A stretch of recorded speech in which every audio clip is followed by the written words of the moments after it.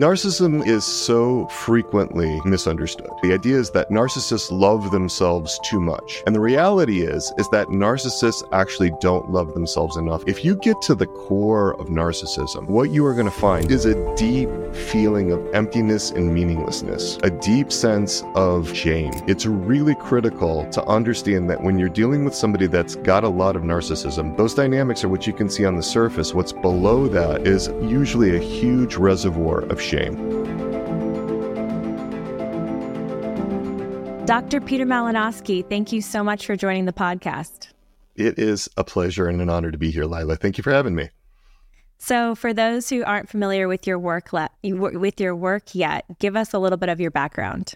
Sure. So I am a clinical psychologist, and my passion is really about overcoming the human formation deficits, the things in the natural realm that keep us from a deep, intimate, personal relationship with the three persons of the Trinity, especially God our Father. That's what I'm all about. It's all about overcoming what's in the natural realm, the human formation things that keep us separated from God.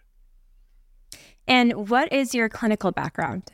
So I'm a clinical psychologist. I got my degree in 2001, so it's been more than 20 years. I've been in private practice for what seems like forever. And I've learned a lot of different modalities, different treatment, and I've been really looking for how can we take the best of what's out there in the natural world and ground that in a Catholic understanding of the human person. So I've been in private practice on my own and solo practice since 2006 and became a psychologist in 2001. So.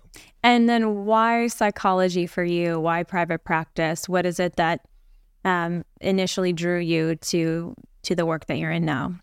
So I really wanted to find a way to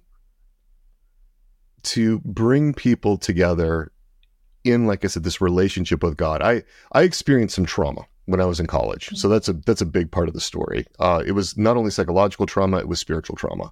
And so I really was also, when I went into psychology, like so many people, trying to figure out like what happened to myself. And I also wanted to make sure that things that happened to relatives of mine never happened to me. So that was more of an unconscious motivation.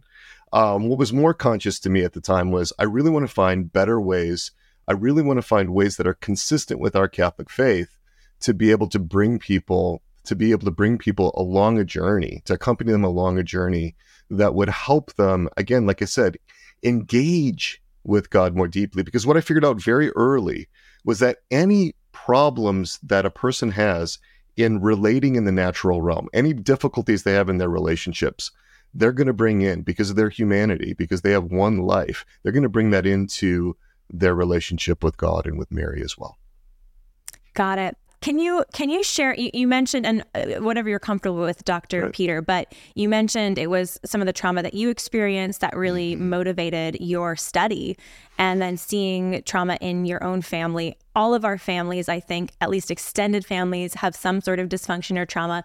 Is there anything more you can share about that for people to understand where you're coming from? Sure. I got involved with an organization, a Catholic organization that I think was psychologically coercive and really problematic. And I was really naive. I was, raised in a family where there was a lot of idealization of priests, a lot of idealization of the church, of members of the hierarchy of the church, and so forth. And so I was kind of naive and gullible, and I was looking for something. I was looking for a way to shore up my own sense of well-being, that I was looking to find out that I was okay.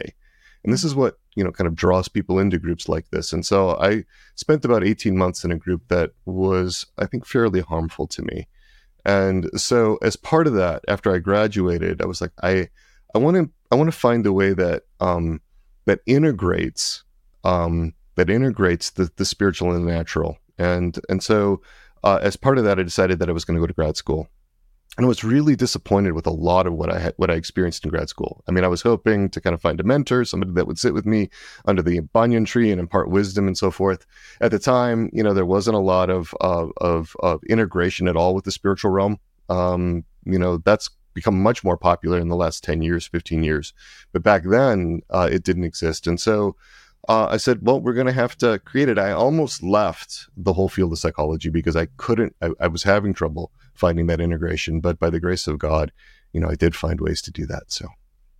All right. Well, there's so much to unpack here, and there's so many topics that I was looking at your body of work, and I was like, oh, borderline personality disorder. That sounds interesting. Family systems. Let's do that.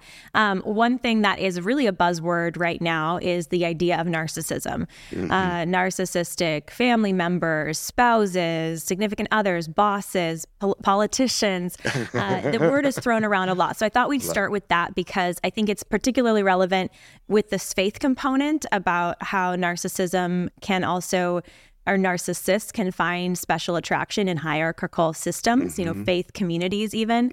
So let's start with what is narcissism? So narcissism, I'm really glad we're starting with what it is because it is so frequently misunderstood. People think that, and this comes out in definitions, right? So if you look at a definition, even from the American Psychological Association Dictionary of Psychology, excessive self-love or egocentrism, right? That's a very common one. The idea is that narcissists love themselves too much.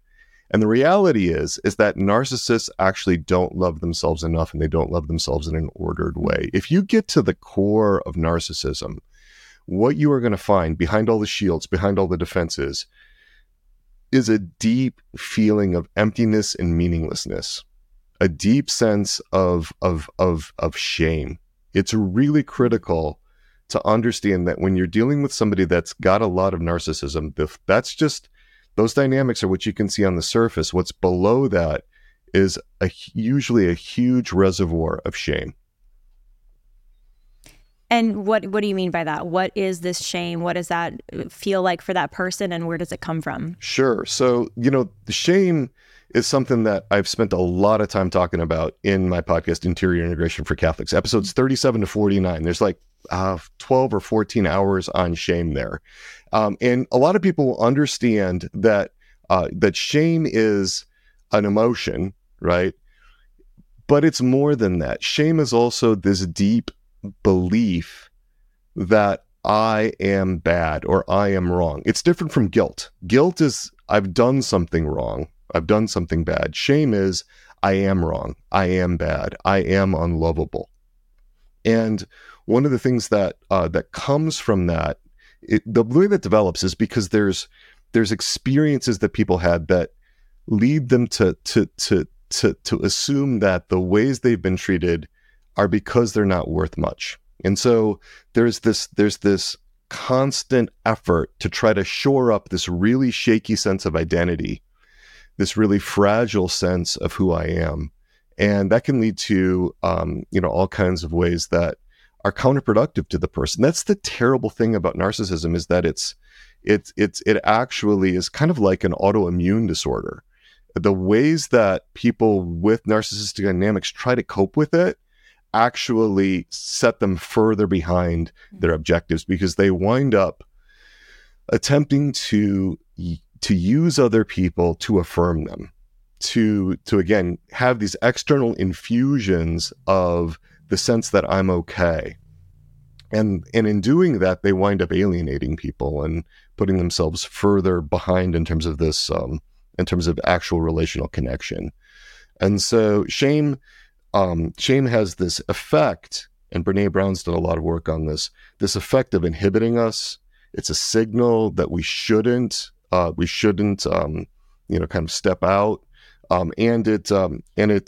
And it can be really, really destructive for folks that, for all of us, really. I think it's at the core of other psychological disorders as well. But what happens is that other people get used to try to counteract the shame, but in a way where the person with narcissistic dynamics is not acknowledging that they have these needs. Hey guys, it's a new year, 2024. It's time for some new meat. So you can check out goodranchers.com to get your American meat delivered.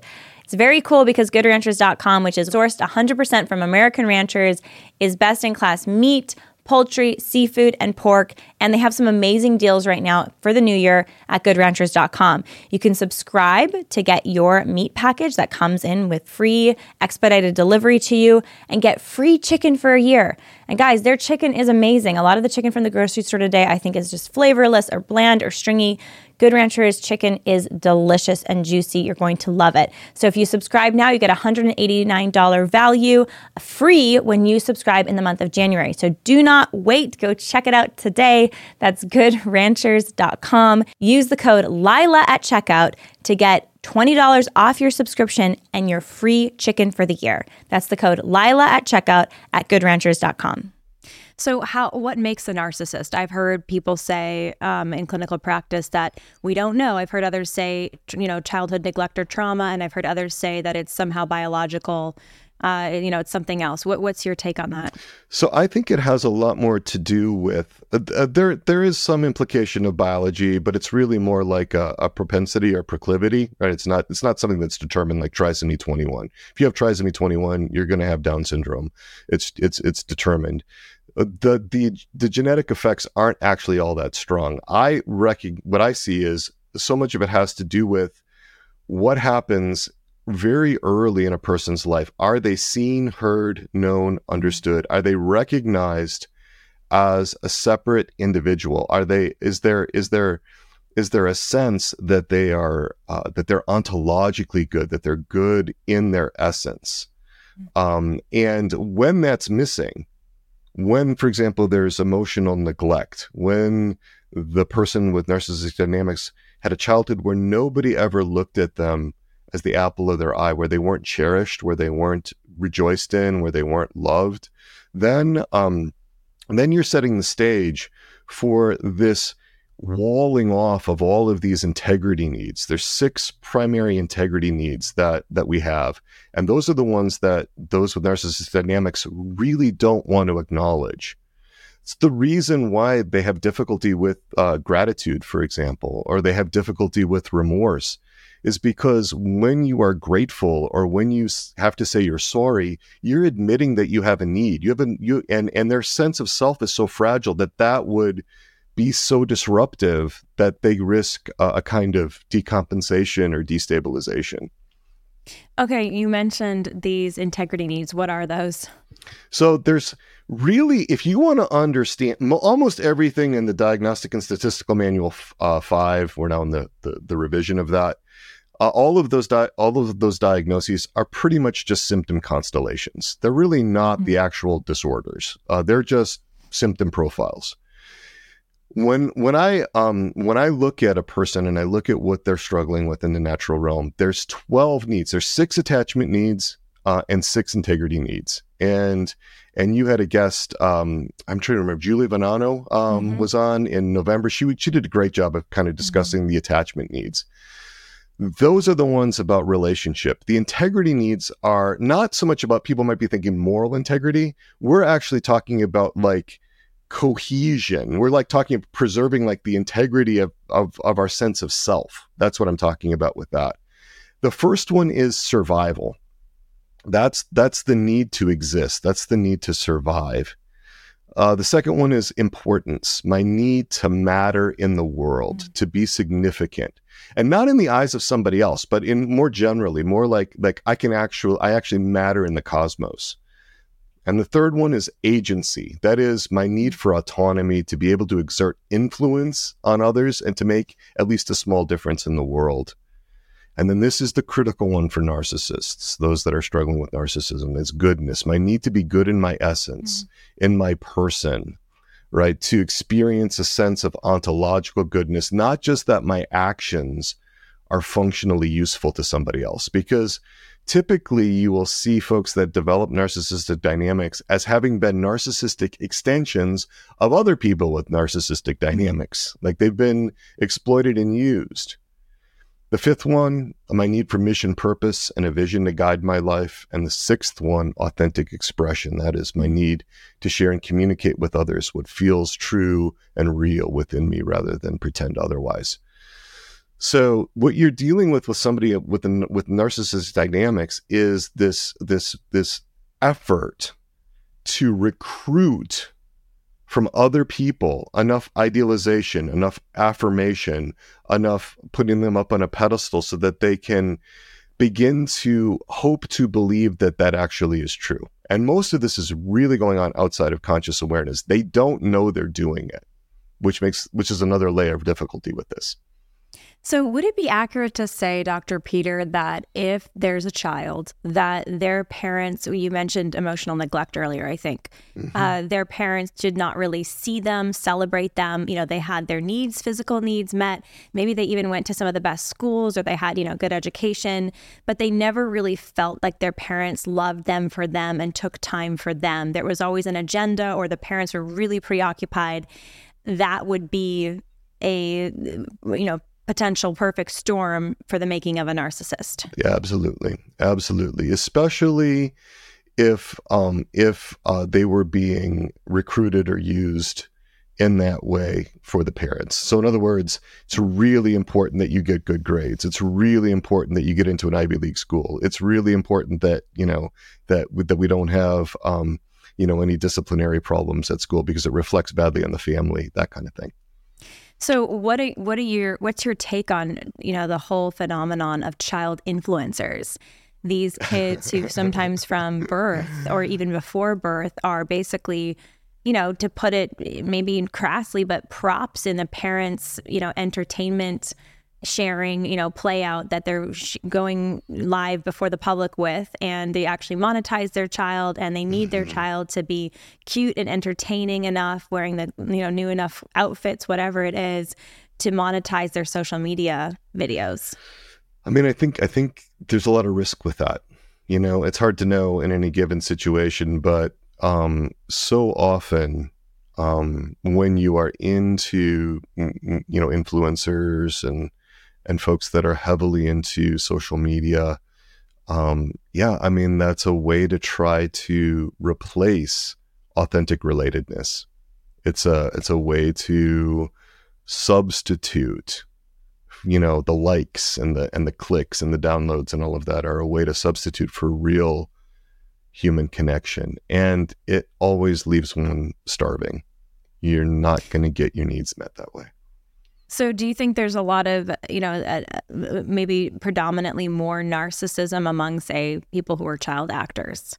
Or not necessarily? It all depends on how I think it really depends on the relational context. I mean, I think there is a way for children to act, in movies and television shows where their needs are met. But I think if the child is starting to be instrumentalized, and is now important in the family because they generate an income, or because they shine a spotlight, a positive light on the family, or because the child is a prop for the parent's own ego, then again, and that can be seductive for people that are looking for a way to have a sense that they matter in the world, and so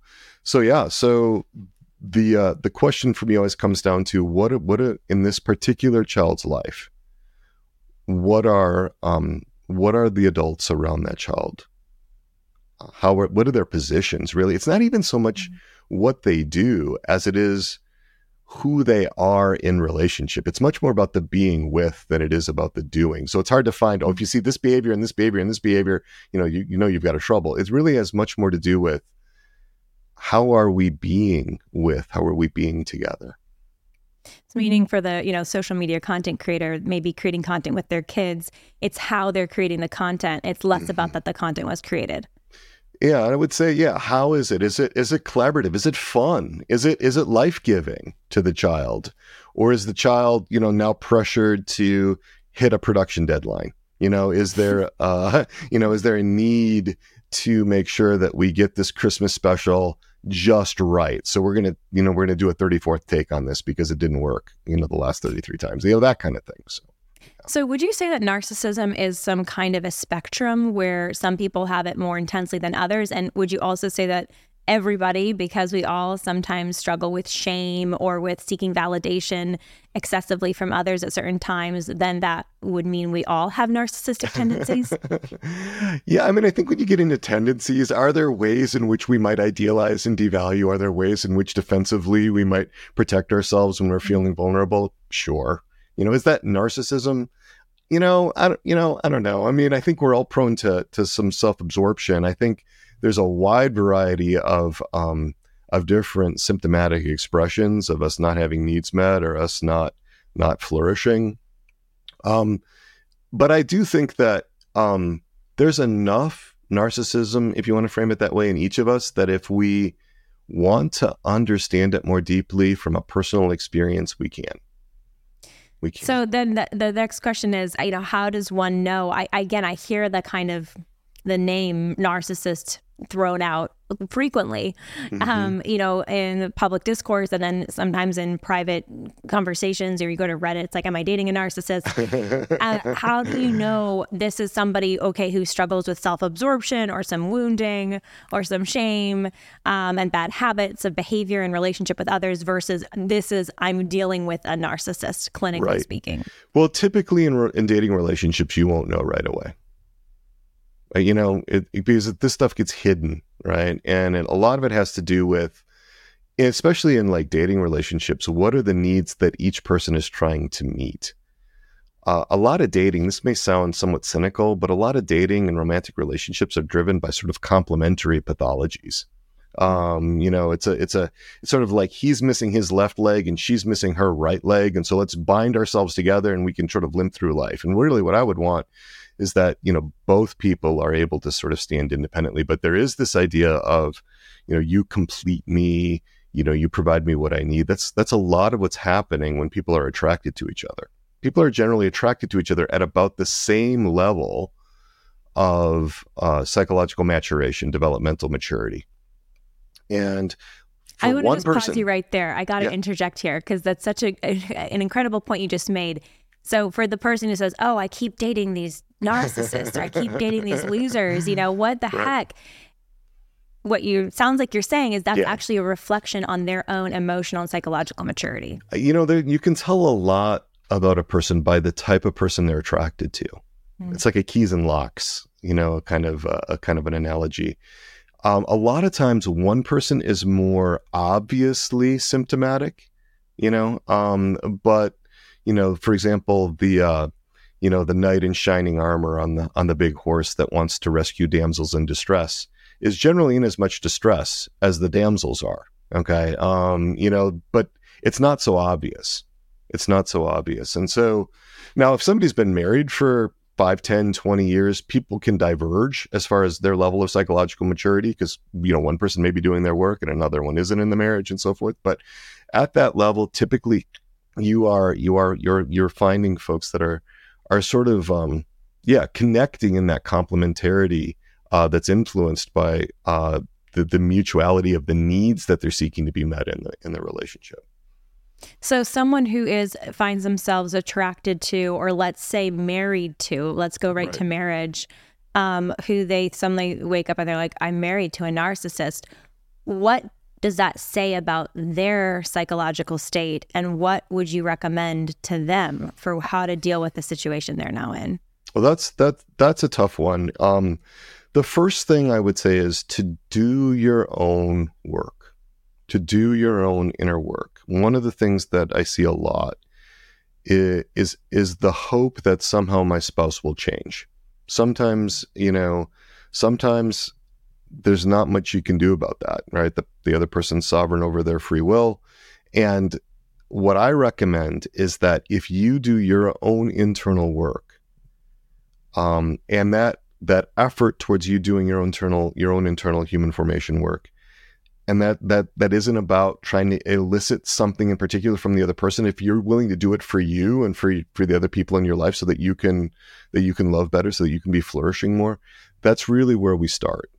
Where a lot of couples are struggling is, well, I'll change if you change. And I'm a big advocate for, sometimes the other person might not change, but what I would say is if you do your work, then you are in a much better position to navigate the difficulties in the relationship, to see more clearly what the dynamics are. So, So I think the reason the word has gotten so popular is because there are a lot of people that have been casting about for a long time to try to understand their experience. So they run across something on Reddit, or they take a quiz on the internet that says, "Is your spouse a narcissist?" And it's got 20 questions, and you fill it out. And they're like, "Bing," then it's like, whoa! And now I'm beginning to understand something about the dynamics that have been going on in my relationship for so long. EveryLife.com is America's pro-life diaper company. These are high-performing diapers and wipes for your little one. I think you're going to love the product. They are great diapers. We've ordered a lot of diapers at our house, and EveryLife does not disappoint. What's so wonderful about EveryLife.com is you're not only getting a great diaper and wipes, and they have other products that are coming, so check it out, but that EveryLife.com is a pro-life diaper company. They support your values, and they donate some of their proceeds back to the pro-life movement, including groups like your favorite Live Action. So check out everylife.com today. You can use the code LILA at checkout for 10% off your order. Order that bundle of wipes and diapers for that new little niece or nephew in your life, your new son or daughter, your friend's baby. It's a great gift. They also have these cute new mom baby boxes.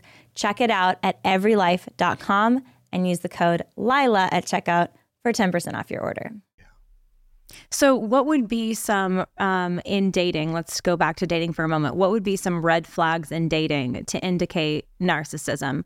And I don't want to let one person off the hook, because I do really believe in what you're saying about, it's effectively personal responsibility for one's own emotional, psychological, and spiritual health, to not just say, oh, this is a bad person I need to get away from, but the red flags I see in someone else are maybe reflections of red flags in me that are different, but still need to be addressed in a different, in their own way. Absolutely. Well, look, let me give you a little of my own history. All right. So let's go back to when I was 19 and dating Pam, who is now my wife. But we were young, we're in college.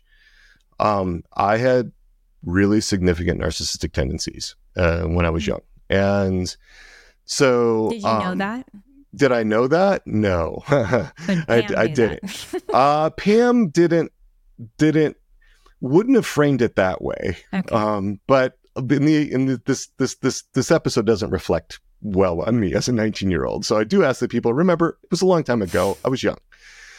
But actually, this is inspiring, though, because I think it's very rare that we hear that people can have narcissistic tendencies and then overcome and be self-aware and get healing. So this is great. Keep going. So, 19 years old, and we're both students at Northwestern University. We went on this retreat together, this Catholic retreat through the Newman Center. And I was looking for narcissistic supplies, right? And I didn't connect. I sort of indicated, I can't remember how direct it was, but Pam, let's not hang out too closely together. Kind of because I want to meet other people. I was kind of like, maybe there's somebody that can meet my needs better, and at the end of the retreat, one of the other co-eds asked Pam, do you know Peter? Like, we had gone through the whole retreat and it was not clear that we were dating, because I was not engaged, not attuned, not willing her highest good, not loving her. I was out to try to fill up this void within myself.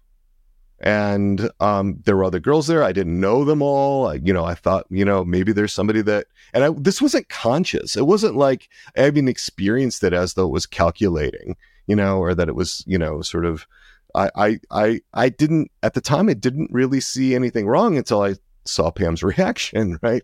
Because she was really upset. Totally makes sense. If one of, and I've told this story to my daughters, and they're like, Dad, we're not going to date anybody like you when you were that age, right? I'm like, absolutely. I hope you don't. So that's a red flag. If the attention is really based off of the self-esteem needs of the other person in the relationship, that's a cue that they're not really seeing you. They're not really hearing you. They're not really engaged in a way where they can have a mutuality, have a sense of togetherness in this, and it took us 8.5 years after we started dating at 18, kind of on and off again a little bit, to get mature enough to actually handle the responsibilities of Christian marriage. So, wow. But you figured it out. I mean, that's we did.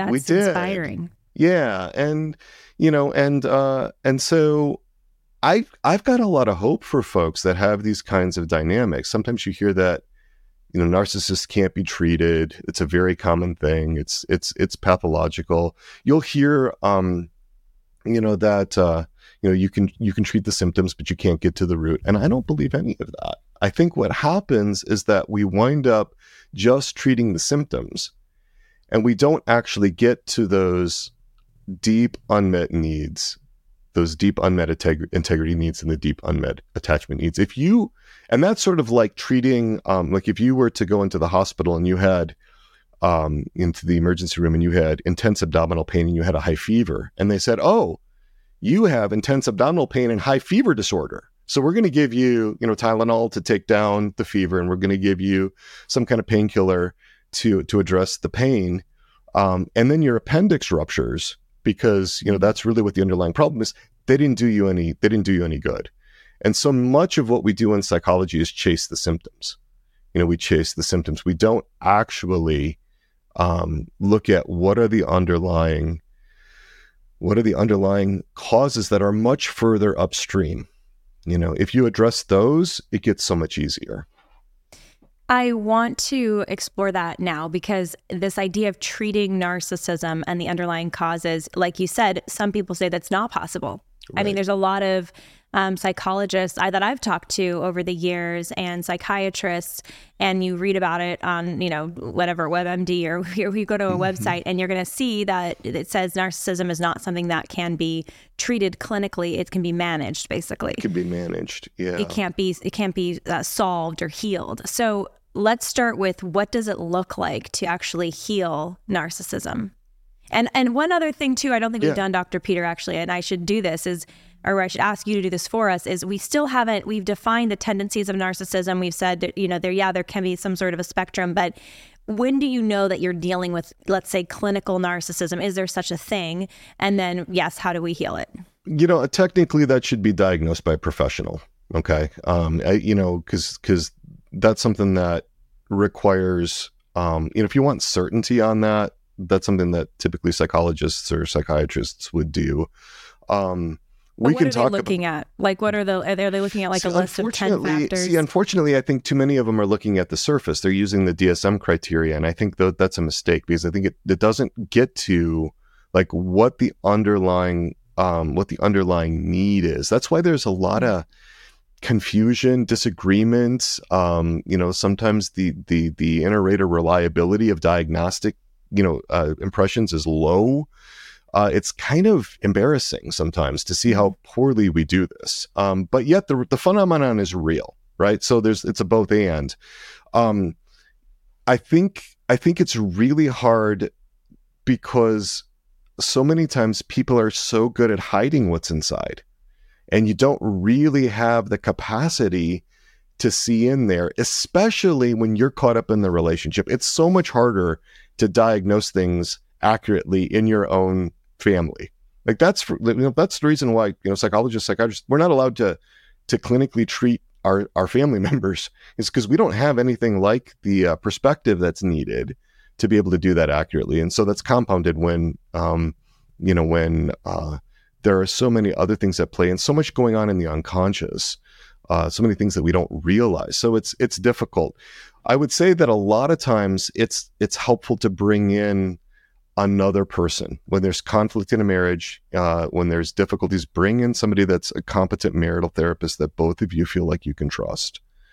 Not to be a judge or a referee. That's often a role that that spouses will want the therapist to get into, sort of an arbiter, but to understand the situation from a third perspective and to be able to give that perspective, so that's often really, really helpful, because it's so easy for the wagon wheels to get back in the same old ruts, and for the cycles to kind of continue. So But you've mentioned a few things. You've mentioned, the inability to feel remorse. You've mentioned, basically using another person for self-esteem and not really caring about them depending on the context. Like if I get self-esteem out of you privately, great. But in public, I'm not going to give you special treatment because I'm looking for it elsewhere. Right. What are some other elements then of narcissism, just to kind of help classify this for folks? And then obviously we'll get into the healing. Sure. So the central tension for somebody who is narcissistic is this inflation versus deflation of self-esteem. It's all about self-esteem. It's all about, am I feeling good about myself? Can I look at myself positively, or am I overwhelmed with shame? That's the central tension or the central preoccupation.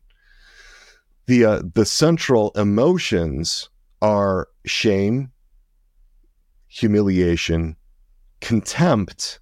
And contempt is a mixture of anger and disgust and envy. These are the emotions that you will typically experience. Not so much the shame, because again, like I said, that's often really hidden. Although sometimes you'll get windows into it. Like sometimes you might see a narcissist whose defenses are really down, and then you can see an incredible amount of shame really quickly. But those are the central emotions. And then the belief about the self is, I need to be perfect to be okay. I can't tolerate sort of any imperfections. Otherwise, the fragile edifice that I'm constructing here totally falls apart. It's like a leak in the dike, and that the whole dike's going to blow if I had not acknowledge that I have flaws. And then the belief about others. And this is from the Psychodynamic Diagnostic Manual too. This is a different diagnostic system that I like a lot better. That one is, others enjoy riches, beauty, power, and fame. The more of these I have, the better I will feel. And so again, it's an attempt to try to take what's outside to fill me up inside, rather than believing that in my essence, I am good. In my essence, I am lovable. So those are, and then the central defenses are idealization and devaluation. So idealization, what is that? Well, according to the APA dictionary, idealization is the exaggeration of positive attributes and the minimization of imperfections or failings associated with a person, place, or thing or situation, so that the person is viewed as perfect or nearly perfect.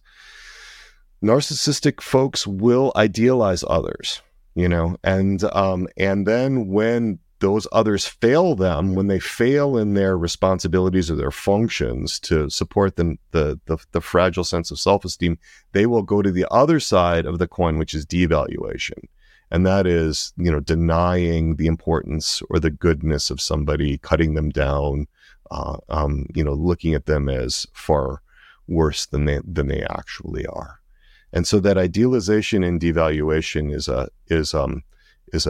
a tell, if you will, although that exists in other personality styles, other personality disorders as well. So it sounds like a lot of a tendency to yo-yoing, It's hot and cold, it's up and down. Do you think some narcissistic tendencies or narcissists could be confused with something like bipolar disorder? I again, that's another symptom constellation, right? Mm-hmm. And I would say that those two go together. Because what you see in bipolar disorder is, in terms of the manic episodes, if you look at a manic episode and you look at a depressive episode, they are like a photographic negative of each other. In a depressive episode, you have this really low mood, and in a manic episode, you have euphoria, right? And so if you go down the list, they're like, it's not just a denial of depressive dynamics. It's so much of a denial that it's the exact opposite, right? So, and when that happens, it's because a lot of times it's because something has tapped into a lot of unresolved grief, a lot of unresolved loss that's not been spoken. And so there's this effort and again, it's unconscious. It's not like somebody says, "Oh, I think I'm gonna go manic. I think I'm gonna really rev up right now." It's something that happens automatically. But going back to that yo-yoing you said, I love this quote by Brie Banchet. She says, A relationship, so this is the relationship with a narcissist in a nutshell. I think it's really like a little pithy quote. She says, you will go from being the perfect love of their life to nothing you do is ever good enough. You will give your everything and they will take it all and give you less in return. You will end up depleted emotionally, mentally, spiritually, and probably financially, and then get blamed for it. I mean, that's a lot of the sort of dynamic. It's like, whoa, like what, and people begin to wonder when this is all breaking down, like, why was I ever involved with this person in the first place? Kind of going back to one of So your it sounds like questions. that quote is describing a cycle of love bombing to basically emotional, sometimes worse abuse, even more than emotional abuse, to gaslighting. So, it's interesting because the person on the other end of it will assume that this is primarily a relational thing. And the brutal truth of it is that it's not. The other person, the person with the narcissistic dynamics is not seeing you. Like, it's not really about you. It's about their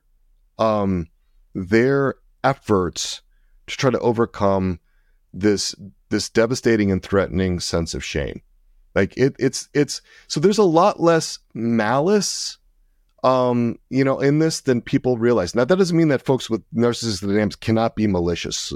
Sometimes they will attack, and it can be really awful.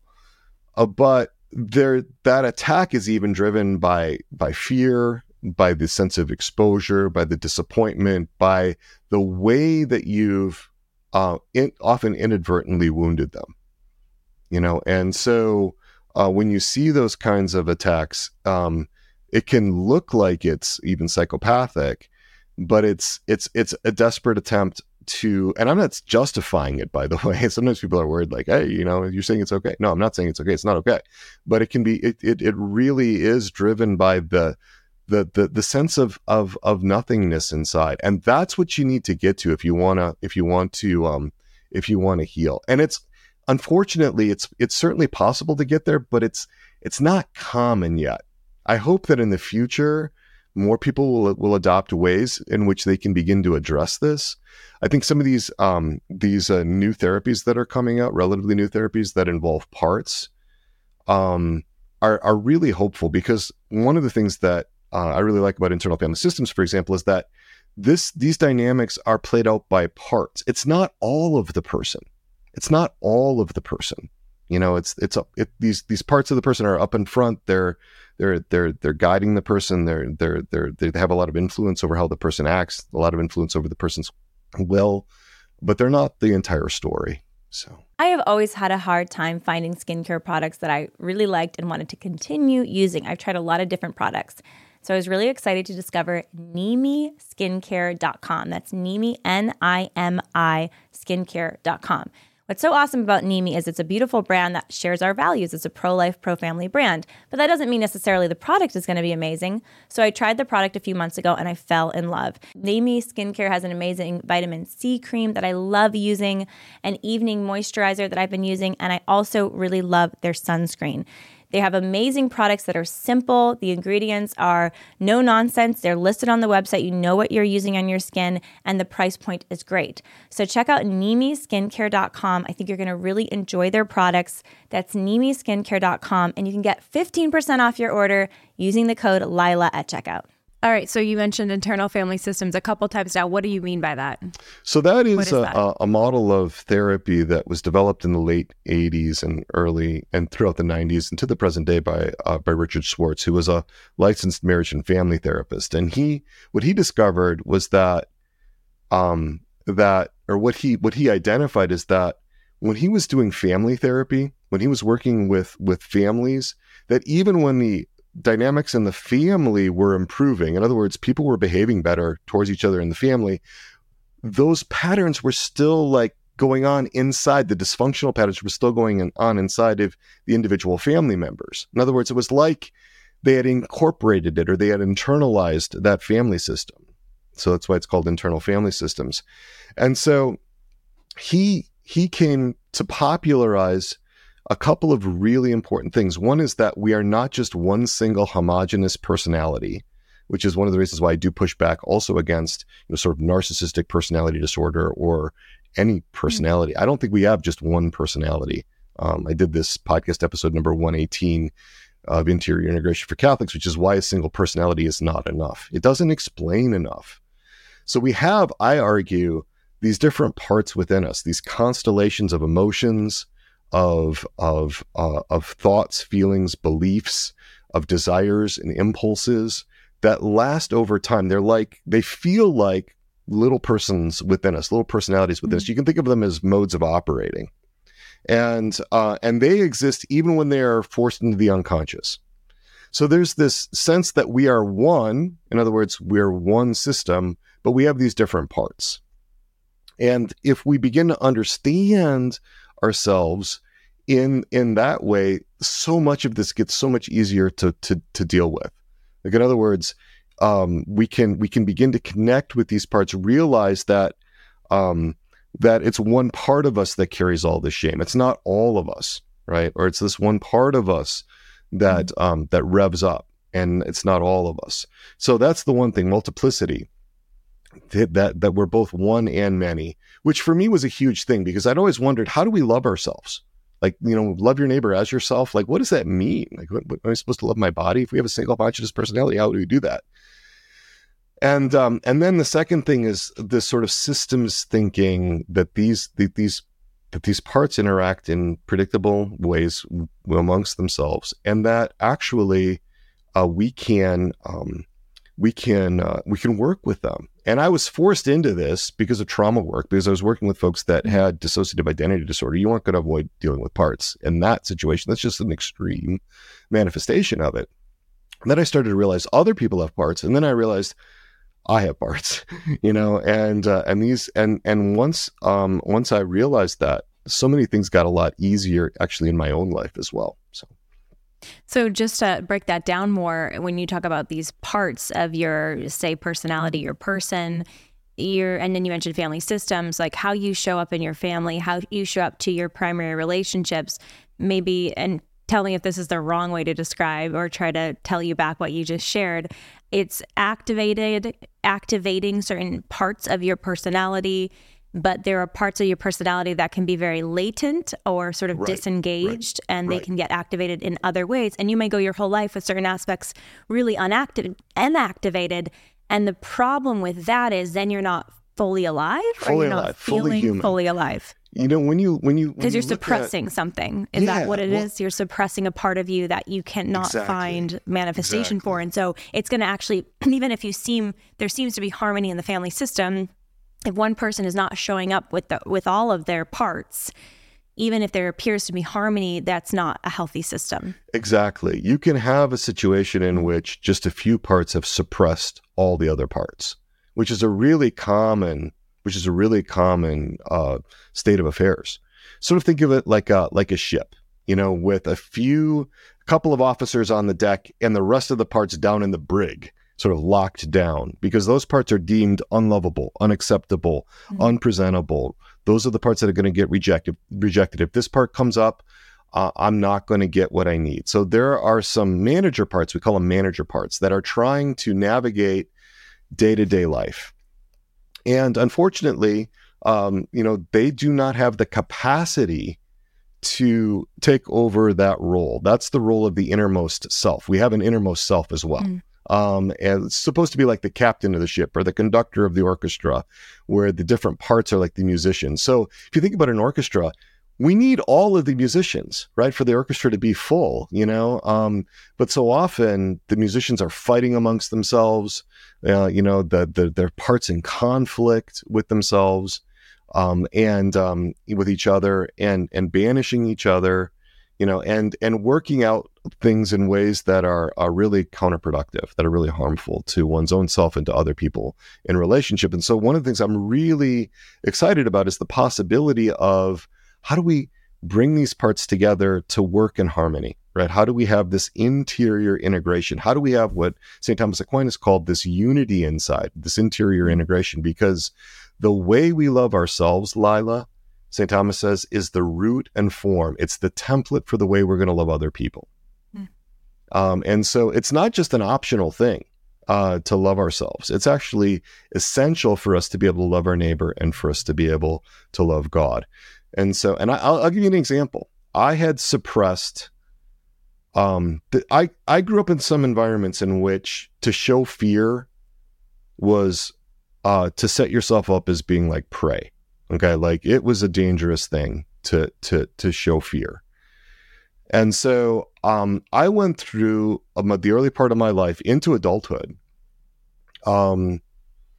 fearless. And I thought that was courageous, but it's not actually. It's just not feeling fear. So it was useful in certain situations like emergency situations, crisis situations. I never dropped into a freeze response. I never dropped into a dorsal vagal shutdown. I didn't have any of that ever happen to me. I was able to take action. And to be effective in those situations. I still like to chase dogs, like when I'm running, and a dog chases me. This shocks the dogs, but I turn around and this part of me, I have a part of me, this is my former intimidator part, who is now my guardian part, takes over and I chase the dog. Mm-hmm. The last one that chased me was a pit bull. He came at me. I thought he was going to, and as soon as I saw him off to the left, I ran right at him. He slowed down. He turned around. He wasn't expecting this. We have these different parts that can take over in different situations. But as part of that, when my son was 16, my oldest son was 16, he spun out on black ice. He was learning how to drive on 465, mm-hmm. the Beltway around Indianapolis. I was just starting to get in touch with some of my fear at that time.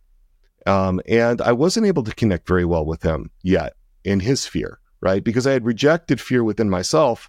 I wasn't able to embrace it very well in him, and it led to a disconnect for us. And we worked through that, but yeah, I mean, I said, well, you just get back in the car. You spun out, but the car wasn't harmed. Just get back in, drive it home, and my wife was, again, Pam was more like, hey, let's treat this a little differently. Let's have a little compassion for him, but anything that we don't accept within ourselves, we're not going to reject within another person, because it's going to start to activate our own stuff.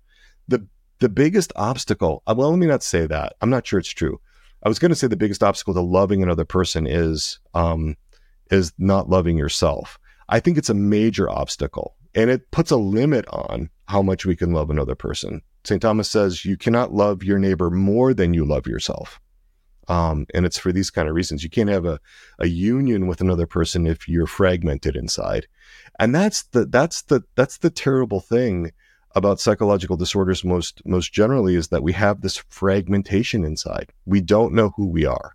7 Weeks Coffee is delicious gourmet coffee that can be shipped directly to your home. If you go to 7weekscoffee.com, you'll learn the story of not only an amazing company that supports your pro-life values, but a company that creates and crafts some of the best and most gourmet coffee blends. I love drinking 7 Weeks Coffee because I'm not only getting an amazing cup of coffee, but I am supporting the pro-life movement every time I take a sip of 7 Weeks. Why is that? That's because, as you guys may have heard already on the show, I've talked about it before, 7 Weeks Coffee gives 10% of their revenue, not just their profits, 10% of all revenue directly to pregnancy resource centers. So when you drink that great cup of coffee, you are directly supporting the care for mothers and babies in need. 7 Weeks Coffee is called 7 Weeks because that is when the baby at 7 weeks preborn is the size of, yes, a coffee bean. Check out 7 Weeks Coffee today. You can use the code LILA at checkout for 10% off your order. If you haven't already tried it, what are you waiting for? That's 7weekscoffee.com. Use the code LILA at checkout for 10% off your order. So what would you say then to somebody who is in a family system or in a relationship and they're operating, they're grateful, they're operational, things are going, it's not perfect, that's life. How would you assess whether that person is really fully alive, fully actualized, living their potential, if they're kind of suppressing something to keep it going and keep the peace, basically? So the number one thing I would look at is how well are they able to love? How well are they able to tolerate being loved? And how well are they able to love in return? That would be my marker now. That's not an easy thing to necessarily assess. And I did a lot of psychological assessment. I did a lot of assessments for the church. And it's hard to assess, like, a person's capacity to love. The more important something is, the harder it is to measure psychologically. But one of the things that I would do, and I specialized in doing seminarian assessments for candidates for the priesthood and religious life. Oh, wow. That must have been interesting. Yeah, it was really eye-opening. Must be interesting. Yeah, because these folks were showing up, these guys were showing up, and not because they, had some sort of psychological difficulty that they were presenting with, but because, and I did other assessments too. I did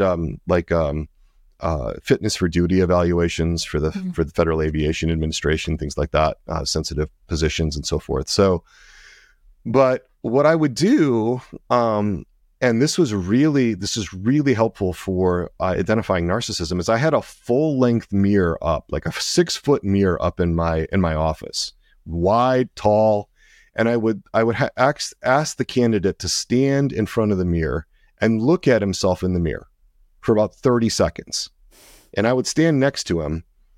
And then I would ask the most difficult question in the whole 8 hours. My assessments took between 6 and 8 hours. It was really, really in depth. I would ask the single most difficult question. So I've got the candidate looking in the mirror, and I would say, who are you? Look at your, the instructions was he had to look at himself, which is an important part of this. And tell me who you are. Who are you? That was the question that by far and away the seminarian candidates had the most difficulty with. It wasn't anything on the extensive sexual history interview or any of that stuff. It wasn't about talking that stuff. It was about, who am I? And you got a whole variety of different responses that were diagnostic, plus all of the other, like the body language and the shuffling and the looking away and like all the other things that indicated how uncomfortable they were with this question. Would health be like looking at yourself in the mirror and saying, I am a beloved son of God or daughter of God, and like with confidence and it depends. It depends, because you could say that defensively too. Like you could say that defensively. Okay, I got a lot of catechism answers, for example. It depends on how they say it. Like All right. So what's the narcissist response and what's the non-narcissist response?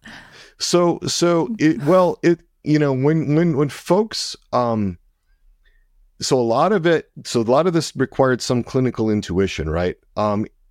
What you will find is that folks that struggle with narcissism do not want to look in the mirror. They do not want to look in the mirror and respond to this. Now that's kind of counterintuitive, because the myth of Narcissus, was the idea that this guy fell in love with his reflection, right? It's not like that at all, actually.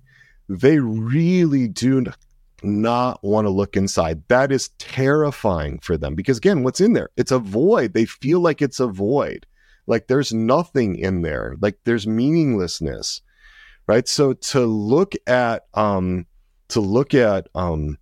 themselves, you'll see things like pupil dilation. You'll see respiratory rates go up. You'll hear stammering, like not able to articulate a clear answer.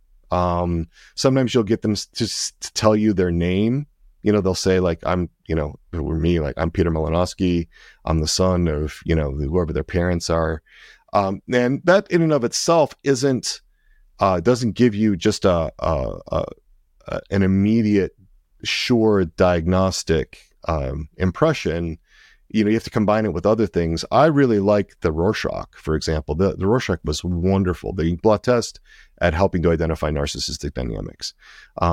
Because again, it's a blood test? No, it's the ink blot test. It's the ink blot test. Yeah, because the blot test. Yeah, if you don't have a good blood test. No, not a blood test. How does that work? How does the blot test work? No, you can't.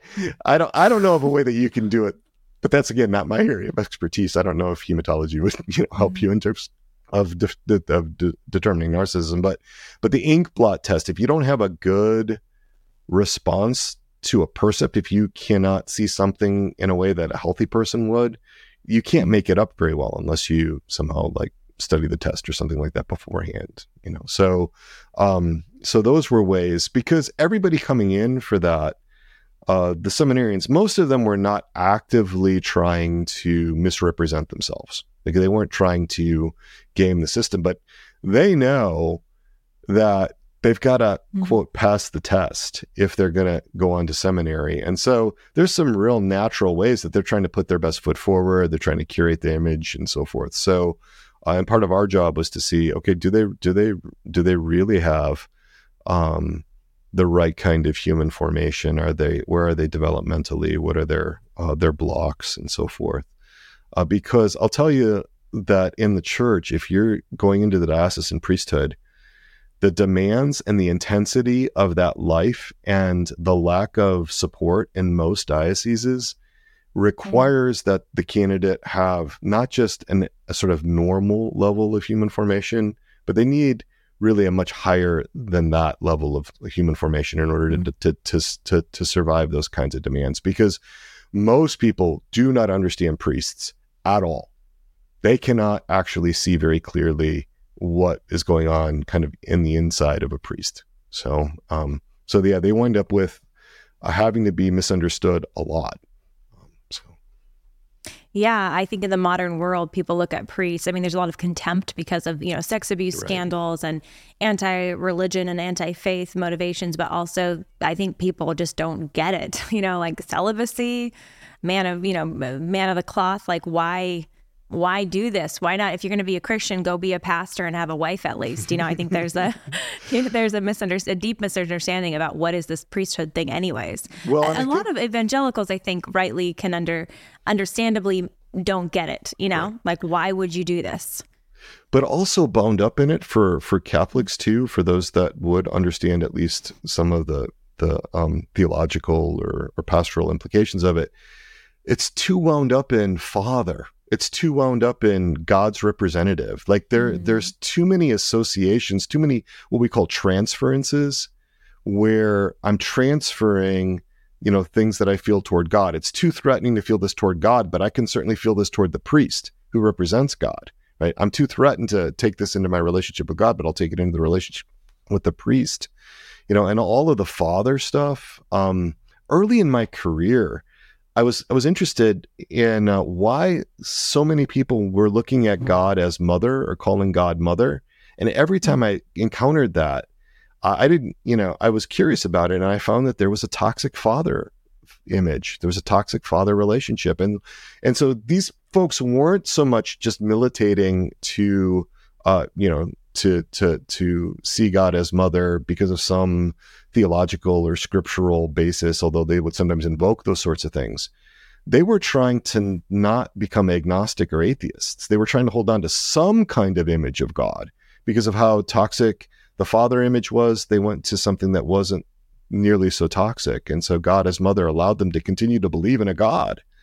These ways that we experience authority figures get transferred into how we see God. It's called God image. They're called God images. They're unconscious. They're sort of formed into us. And I would argue that each of our parts have a different God image, which is why when those parts are not in right relationship with itself, with the innermost self, you can wind up looking at God in very different ways at different points, even during a day, and so it's the way that we are these sort of body and soul composites, the way that we are these embodied beings, the way that psychology, for example, impacts the faith is fascinates me, because there's a far greater influence than people realize. And that's why I think St. John Paul II in Pastoris Dabo Vobis, his apostolic exhortation from 1992, said that all formation, spiritual formation, intellectual formation, pastoral formation, is grounded in human formation. And that's why it's really important that we address these human formation issues, because so many spiritual problems are really just spiritual consequences of human formation issues. You resolve the underlying issue, it makes it so much easier. The person has a good experience of fatherhood, in the natural realm, in maybe in therapy, for example, and now it becomes so much easier to look at God as a loving father, because there's some frame of reference for that didn't exist before. That's such a good point, because you can have these sort of very maybe extensive demonstrations of spirituality, but if it's not rooted in that healthy human formation, it could also be in its own way very toxic or broken. And I think there's so much misunderstanding around that. And we've only touched the surface even in this conversation. Like this is only opening up so many more things we can talk about. You've mentioned a few times this idea of parts.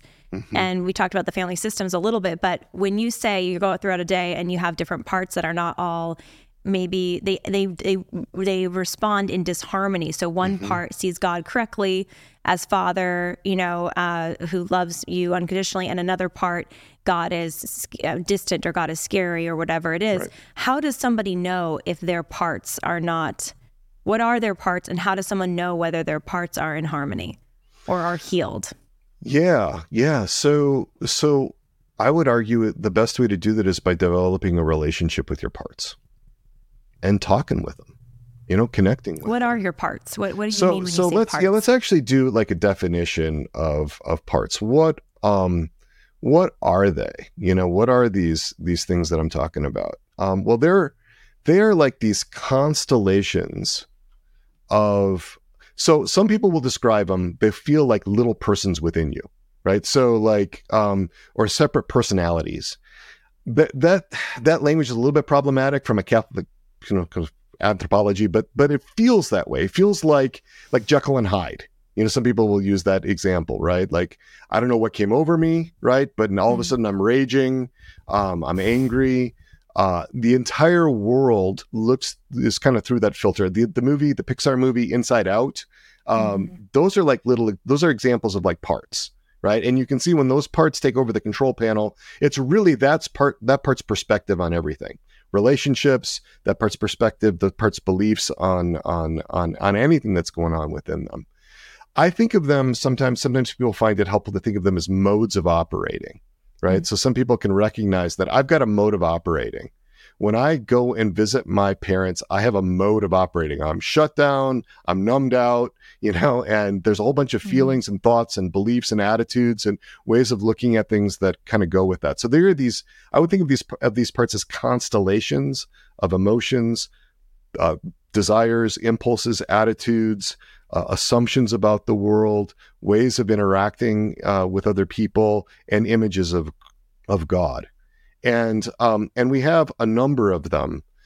What happens when there's trauma is that they often get fragmented away from a kind of unity with the self. They're not integrated anymore. And so often that's a protective aspect. Right. So an extreme example, somebody that's got flashbacks due to combat trauma. Right. And all of a sudden they're walking down 4th Street. They hear a car backfire and they're in the ditch. Why? Because a part that experienced combat is come to the front, misinterpreted that sound. They're flashing back to when they were in a combat situation, and they believe that part believes that this is all happening all over again.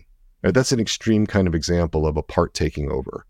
But we also have, other parts that want to get things done, that are sort of our taskmasters, right? We have parts that are like an inner critic. A lot of people are familiar with an inner critic, a voice kind of like within your head that gives running commentary about all the things you're not doing right, and an effort to try to help you.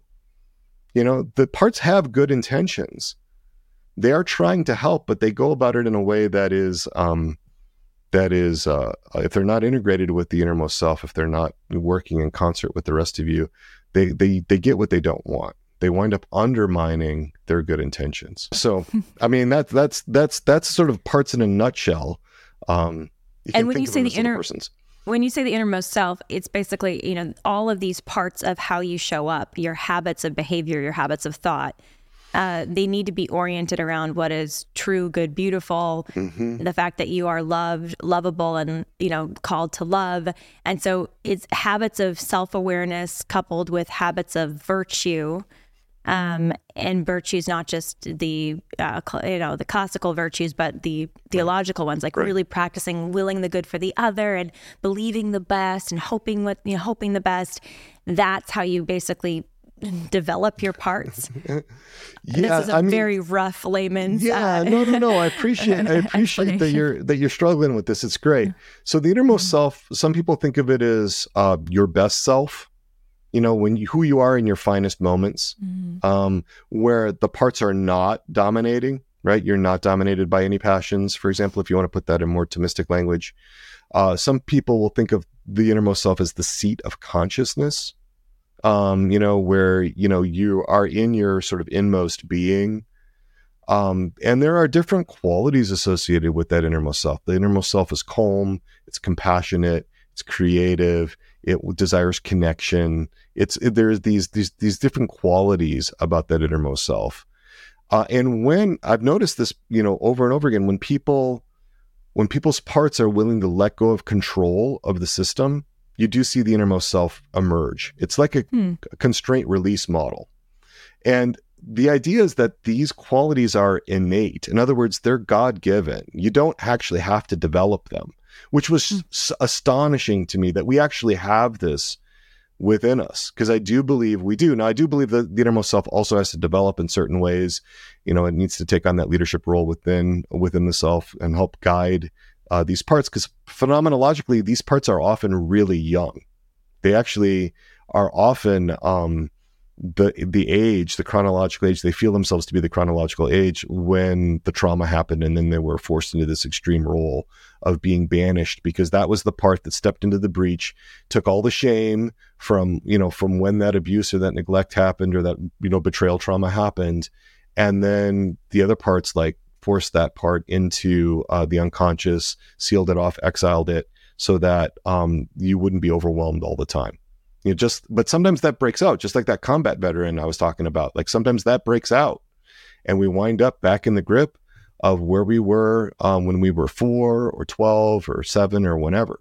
And so a lot of the work that I do as a psychologist now is really about developing a relationship with these parts, letting them, seeing them, hearing them, kind of going through these attachment needs and these integrity needs on a part by part basis, having the deep needs met. And when that happens, things just fall into place. So you're not chasing the symptoms on the surface. You're actually meeting the needs at the level of the parts. And that was the game changer for me. That's what sold me on this. Because for me, if we go back to when I was 19 and I was, wanting to attract every woman in the room, it wasn't about those relationships. It wasn't about whether I could connect with, one or another of them or go out with them or whatever. It was about the shame. It was about having a sense that I wasn't good enough to be loved. If you deal with that, if you can connect at the level of being loved and knowing that you're okay and that you are beloved as you are, it simplifies so many things. But the hard thing for so many people is to tolerate being loved in that way. Most people have parts, they have defenses that do not want to be loved, that flee from love, because most people know that if love is real, it's given freely, right? But love, authentic love, is not received without cost. If you're going to let love actually into you, it's going to burn away things that are disordered. It's going to burn away things that are sinful. It's going to require you to be vulnerable if you're going to take that in. It's going to require you to be known, to be seen. You're going to have to allow yourself to be open and receptive to that love, which is coming from another person. You have to let that person in. This is the tragedy of narcissism, is that there's a shutting down of that because of the fear that if that opens up, that you'll be overwhelmed by the nothingness and the meaninglessness, and it won't work out well.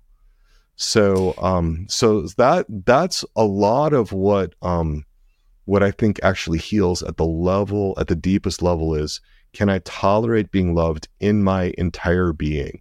Or am I only going to be loved in the parts that I put in the shop window, that I deem good enough to be in relationship with other people? It sounds like, if I'm understanding you correctly, to really heal narcissism, and honestly to heal any fracture between one's parts and sort of the clouding of one's true self that God has designed, it requires opening yourself up to God's love and believing what is true about God, that He is love.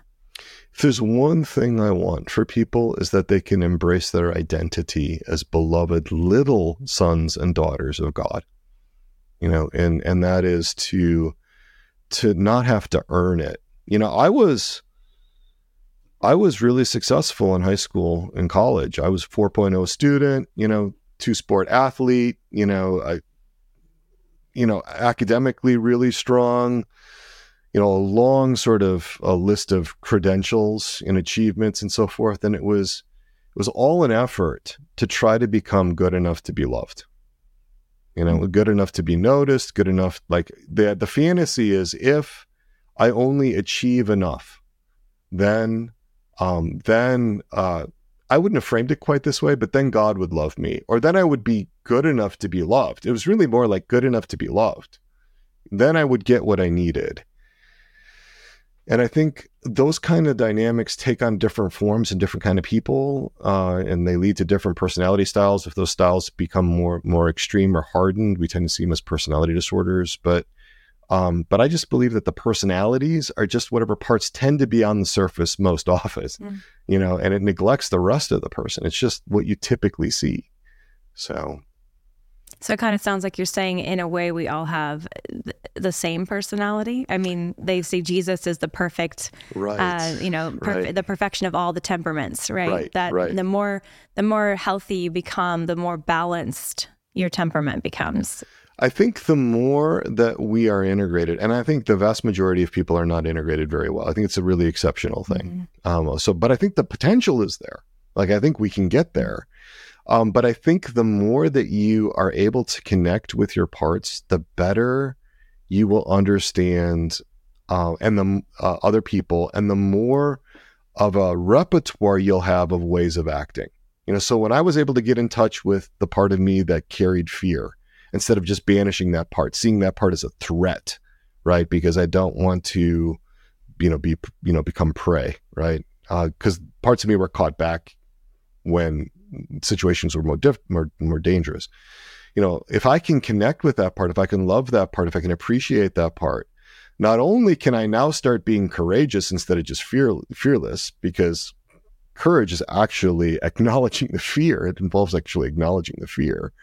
But I can appreciate why other people might be afraid. I'm not threatened by other people being afraid, and so then, that just opens me up to be able to be gentle and soft and kind with other people who are, in various kinds of situations. And that's what I think we really need to be able to connect with our own parts, because there are parts of us that help us understand their counterparts in another person.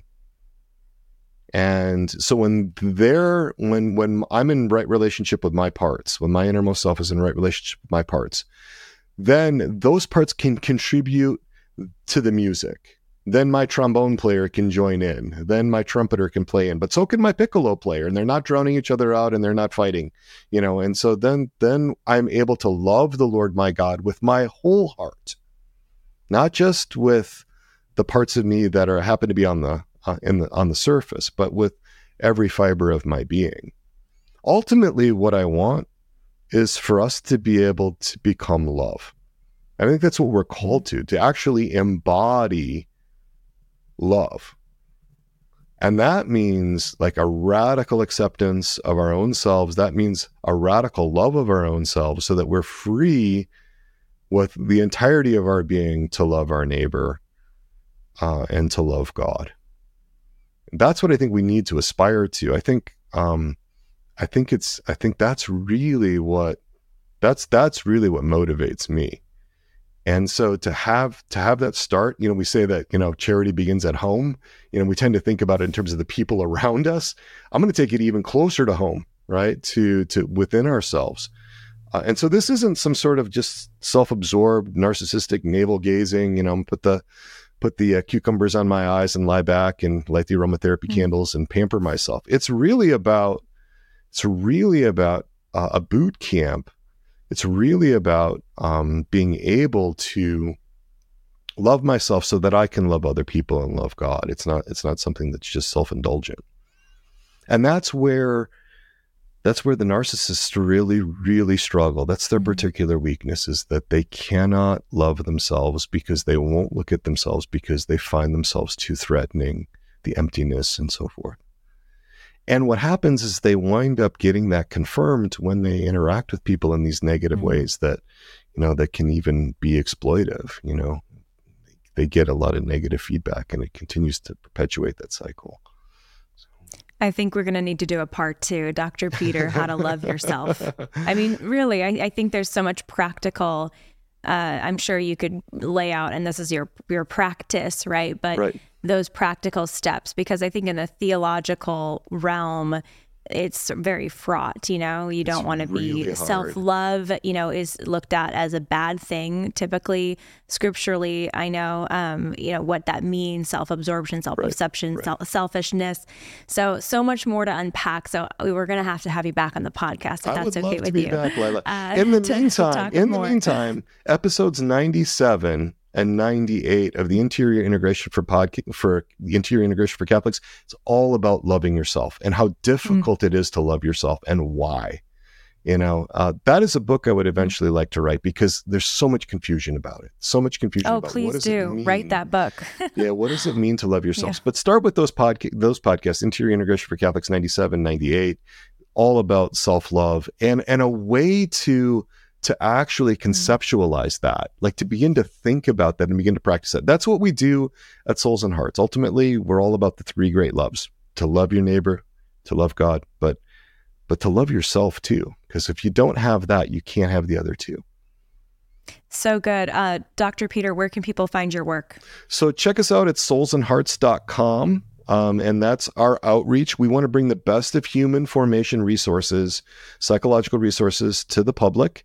We do that through podcasts, and I have a weekly reflection that I do, but also through our communities, like the Resilient Catholics community, where we're really working on human formation in a year-long kind of concentrated way in small groups where you don't have to do it by yourself.